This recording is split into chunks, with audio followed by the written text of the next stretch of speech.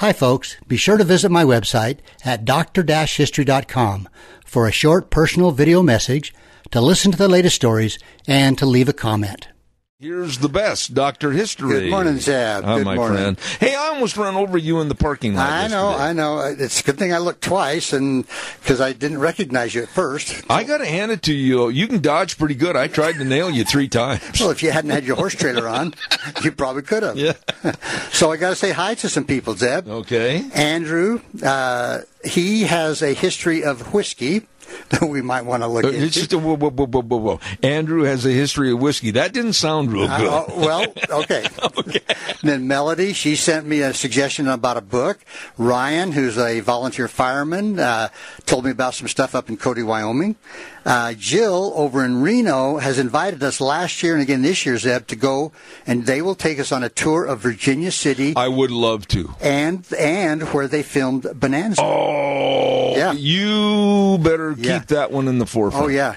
And then Randy, I would like to say hi to Randy and his 8-year-old son, Glenn. Where are they from? Glenn, I'm not sure, but Glenn is 8 years old, and he likes stories about mountain men, reading about them. And so, Glenn, I'm going to come up with a story just for you. Glenn, if you're listening, I agree with you. One of my favorite movies of all time, even though I didn't like the lead actor, Robert Redford and Jeremiah Johnson. Yeah. And also to Richard, who lives over in the Bay Area, he suggested a story about Mountain Charlie.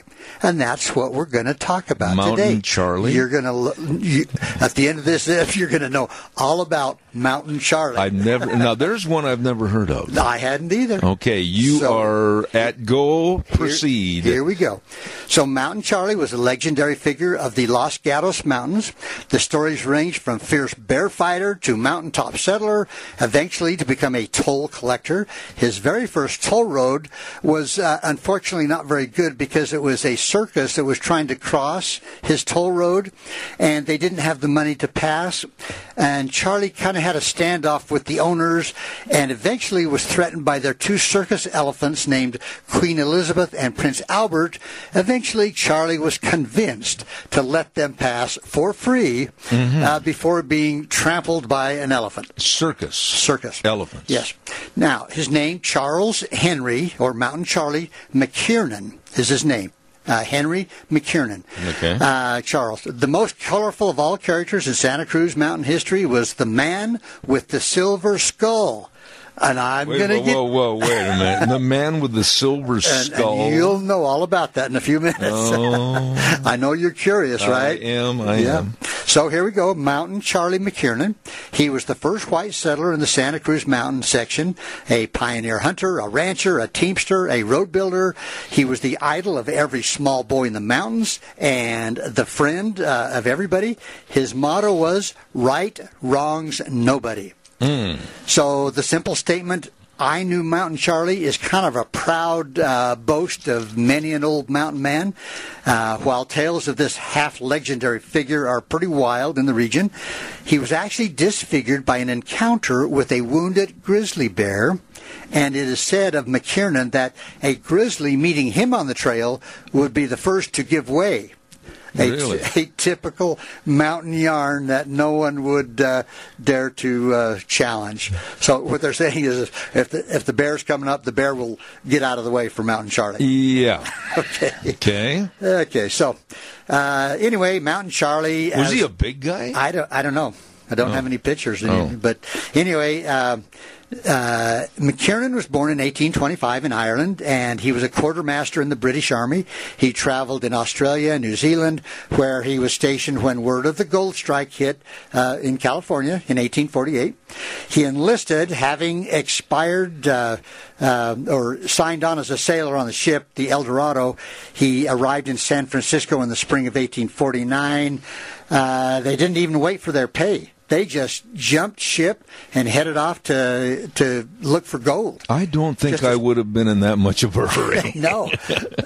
But there were runners there at the ship with bottles of whiskey to induce these guys to head out where they could make $20 a day as compared to $20 a year as a sailor. Wow. So anyway, with he did have some savings from his wages as a miner for a short period, but McKiernan started a pack train carrying supplies to the Trinity County mines. He bought a string of 15 pack mules and opened up a freighting business between Trinidad on the Humboldt County coast and the mines. After his first trip, which was very successful, he added 10 more mules to his train. Now, this didn't turn out so good, a little bit disastrous. Indians stampeded his whole train, and he actually considered himself lucky to escape with his own life. Really? So much for the packing expedition. It was a good enterprise. Yeah, for one trip. Yeah. So, with a friend named Page, McKiernan set out for the Santa Cruz Mountains early in 1850 to take a look at some of the government land. Now, following the old Indian Trail from what is now Los Gatos, they stopped at the Laguna del Sargento, a beautiful lake. I'm impressed, Doc. You got through that pretty good. They stopped at this lake, which was a favorite camping place for Indian and Spanish travelers over the mountains. Well, Page continued on his way to Santa Cruz, but McKiernan had found the spot that he'd been looking for. And he settled. He established a homestead at the highest point on the ridge. Now, near a spring, McKiernan erected the first house in the Santa Cruz Mountains, and this was built from whipsawed lumber split from the nearby redwood groves. Now, whipsawing is a crude form of lumbering. Yeah. It's performed by two men, one in a pit under the log and the other above. You got that picture? No, one's in a pit. Right. Underneath the log. Right, and the other guy's above. And, okay. And so they're going back. Oh, and they use a two-man saw. Right, yeah. A man on each end. And that has got to be hard work. Why can't they do it the old way of one on each side of the log? I don't know. I don't know that. But that's what they called it. But anyway, his home and corral is completed. McKiernan started to raise sheep and cattle and to hunt for the market. Grizzly bears, coyotes, mountain lions, and eagles pretty well made short work of his flock of sheep. That didn't last too long. Okay, we lost the pack string. We've lost the herd of sheep. Now we lost sheep. Yeah. Now, steers, a little less vulnerable to these enemies, were worth $6 to $8 a head and actually sold principally for their hides and their tallow. I see. But deer meat was worth 10 cents a pound and was easy to get at first. Since the deer had never heard the sound of a gun, they were day feeders, and they'd stand and stare when one of their number was shot and killed. Kind of like magpies. Have you ever shot at deer that have never been shot at, Zeb? Yeah. And they will just stand there. They'll stand there and look at you. Yeah. And kind of like magpies in a tree. You ever tried that? No. Well, anyway, old Mountain Charlie's crude old muzzle-loading blunderbuss, he shot. He made 2 trips a week to a place called Alvaso, I'm not somewhere over there, with a pack train of deer meat to be shipped by boat to San Francisco. Now, without refrigeration, and we can only surmise that the game reached the city, quote, well hung. Ooh, that must have been dicey. Yeah, well hung, whatever that. Yeah. Anyway, Mountain Charlie built roads all through his property. Now, the story of Mountain Charlie McKiernan's fight with a grizzly bear is kind of outstanding as a kind of a heroic tale that still abounds, and so here it is. So in the 1850s, there was a lot of grizzly bears in that area, and they were plentiful. So killing off the stock, of the men, the ranchers, so they were hunted down and by the ranchers of the region, and they also derived a profit from the hunting by selling the bear hides and the meat. Now, McKiernan had often shot grizzly bears. In fact, he was one of the best known bear hunters in the mountains. And of course, bears anywhere from 800 to 1,400 pounds, and the grizzly was always treated with respect, and the best shot was a downhill shot with a fast horse for a quick getaway if necessary. Mm-hmm. I'd be doing a quick getaway the other way without shooting. See, you can do that, but when you're on crutches, you don't go in grizzly bear country. You just don't even go there, right? No. Okay. So here we go. May 8th, 1851, McKiernan and a friend named Taylor from Santa Cruz started out for a gulch about a mile southwest of the McKiernan home, where Taylor was planning to take up some land. Now, after shooting a couple of deer near the top of the gulch, Taylor and McKiernan spotted a mama grizzly and 2 cubs near the bottom. Go the other way. Okay. As both were dead shots, the two decided to get the bear. And they set out for the head of the gulch to approach the bear from above on the far side of the canyon, so they would have a downhill shot. I see. They didn't want... yeah. Okay. Are you with me? I am so far. Okay. However... this is when the however comes in, Zeb. When they arrived at their designated spot, they found the bear out of sight and followed down a deer trail in pursuit. They weren't real bright. McKiernan, in the lead, swung around a bend to find the mama grizzly standing on her hind legs within 6 feet of him. Her forepaws outstretched for a nice, lovely, raking hug. McKiernan fired instantly with the muzzle of his gun against her chest. He was that close? He was that close. While Taylor fired over McKiernan's shoulders into the bear's face. You got that picture? McKiernan, he's not done. He clubbed the grizzly with the stock of his gun, but the bear beat down the weapon and seized him in her powerful forearms, crushed the front of his skull in her paws, goodness! Then tossed him aside and started for Taylor. Now, why was Taylor still standing there? That's a good question. I'd be backtracking so fast. Meanwhile, Taylor's small dog had attacked the cubs, who they were squalling and attracted the mama bear, and she turned to the dog while Taylor escaped to the top of the ridge. He left the other guy there. Oh, yeah. He thought McKiernan had been killed. He thought he was dead. Yeah. All right? Okay. So the bear chased the dog away. Taylor returned to McKiernan. Oh, no, the bear returned to McKiernan. Dragged him to the end of a clearing under an oak tree, and after pawing over him curiously, left him. Now, Taylor is still there. His rifle reloaded. He returned to the gulch to find McKiernan sitting up and conscious, but paralyzed from the waist down from the shock. He couldn't get up. While the fight had been only a matter of seconds, Mountain Charlie said he remained conscious throughout this whole thing and remembered every act of his life to date while it was passing. The bear was not seen again. Now, Taylor bound up McKiernan's head with his shirt, leaving him with his loaded rifle for protection, and they took off. Well, what year was this? About 1850. So they didn't have like the Winchester repeating. No. So they got him to a guy named Dr. Bell in San Jose. I had nothing to do with it. No, I hadn't made that connection. Well, he manufactured a silver plate out of 2 Mexican $50 to fit in the broken part of his skull where the bear had bitten through the frontal bone on the top of his skull over his left eye. He could have found a Ford hubcap in the ditch or something. Well, within 3 weeks, the plate had corroded and had to be taken out. Oh, no. Now, it gets better, Zeb. They replaced it with another plate without the use of anesthetics. He was look at my hands, they're sweating when you're telling me this. Now, McKiernan suffered without complaint through the ordeal. His wound healed, but he had severe headaches, which continued for 2 years until he went to a Dr. Spencer in Redwood City, who, after consultation with specialists, reopened his skull, did some work on it, again without anesthetic. This is back in the 1850s? Yeah. So, but actually what he did relieved the pain, but you can imagine he was terribly disfigured on that whole left side of his head and face. It looked pretty bad for the rest of his life. What did they put in there for steel, or what did you call it? Aluminum? No, they used a couple of Mexican $50 first. Yeah. No. So let's continue on with this guy. I can't wait. Okay. In 1862, he married a gal named Barbara. She was a nurse that had helped with him. They had to cancel the wedding because it was going to be a thunderstorm that day. Yeah, he couldn't go out.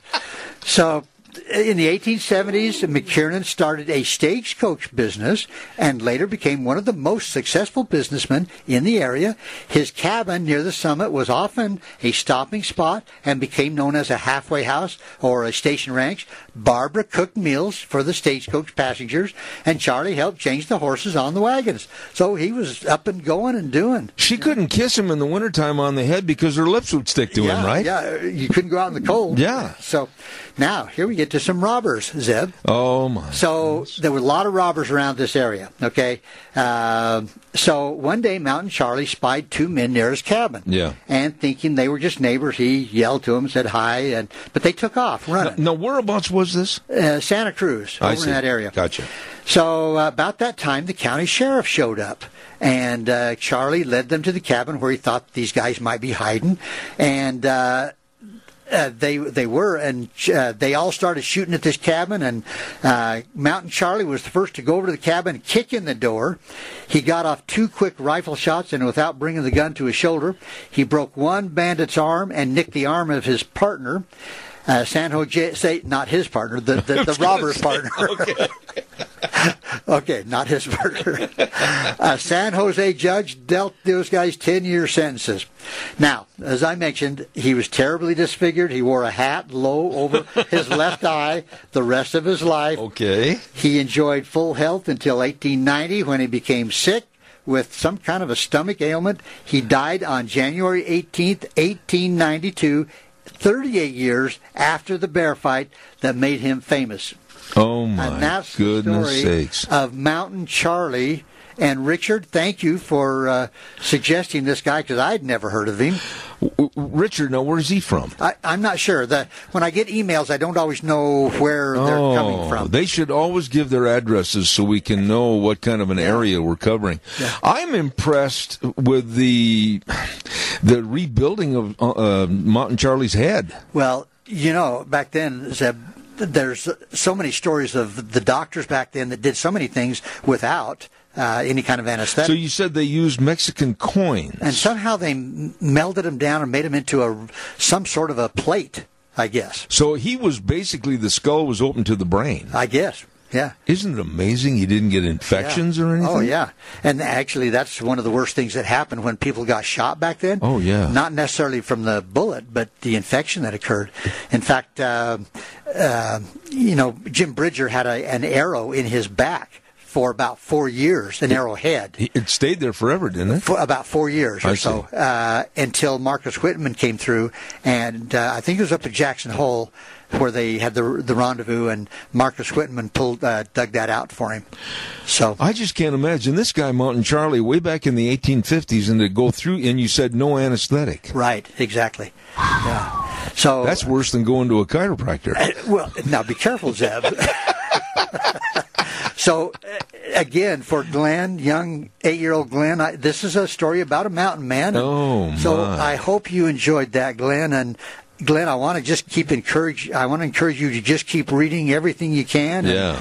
And, the more you read, the better you're going to get at reading. And it's amazing to me how tough the 1800 pioneers were. Yeah, and the mountain men that, they would, I can't remember the names of these guys, but the one guy that got his skull tore open and they just stitched it back together. One of the other trappers, or the mountain men, just stitched his skull. Okay, now help me, Doc. You said one time on this program that I thought you had said the movie A Man Called Horse was basically derived from a true story to where this guy had been mauled terribly by a grizzly bear and healed himself, sewed himself back up and everything?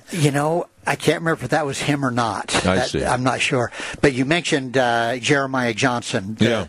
And that actually, the true story of that, there's a book called John Johnson, Crow Hunter, or Crow Killer, and his name was John Johnson, and they also called him Liver-Eaten Johnson. Liver-Eaten Johnson. But did it happen down in the Wasatch Mountains like the movie depicted? Well, he is buried up at Cody, Wyoming. Oh. And let's see, who was it? Oh, it was Ryan that told me about Cody, Wyoming, and I've been there in that museum. They have thousands of guns. I've never been to that museum. And in there they have John Johnson or Jeremiah Johnson, his gun and knife. The real thing. Right. Really. And Ryan also told me that if you go there, he was able to go out and shoot vintage guns from that era, including a Gatling gun. Oh, so I would enjoy that. Oh, yeah, to go out and shoot the black powder, all those guns. I shot a Hawken one time that I let George Montgomery load, and it put me right on my keister. Well, in that museum, there is a shotgun that is, I think it was a 4-gauge or a 6-gauge shotgun. Oh, that must have kicked like a... Well, it was long. I'm going to say it was about 7 feet long. And you didn't hold it up to your shoulder. I can imagine. It had a big, kind of like a bunch of wood, almost round on the end of the stock, and you put it down on the ground when you shoot it. You don't hold it up. Did you shoot it? Oh, no. Oh. But I saw it in that museum, and I thought, you wouldn't, I mean, it'd just take a lot just to even carry the thing. But 7 foot long? It had to be at least 7, yeah. But if you get a chance to go to Cody, folks, you got to go into that Buffalo Bill Museum, and just you can spend hours looking at all the thousands of guns that they have there. Wow, that was interesting. Yeah, and you call him Mountain Charlie. Mountain Charlie. With a hole in his head. With the hole in his head. Yeah. And he lived... Because he was a dumb bear hunter. Well, at least once he was. Yeah. Yeah. Oh, that was a good story. And again, mention some of the people that you... Well, of course, Randy, his son Glenn, Richard with this story, Andrew, the history of whiskey. I want to get that one on. And Melody, she's written several times. Let me ask you a question. Do you know the derivation or the origination of whiskey? Was it in the Southeast? I don't know.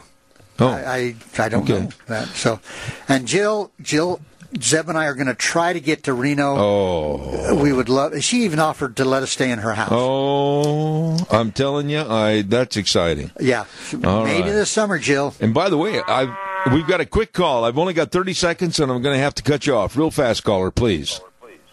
Yes, I was talking to that old man that used to be a blacksmith in Murtaugh.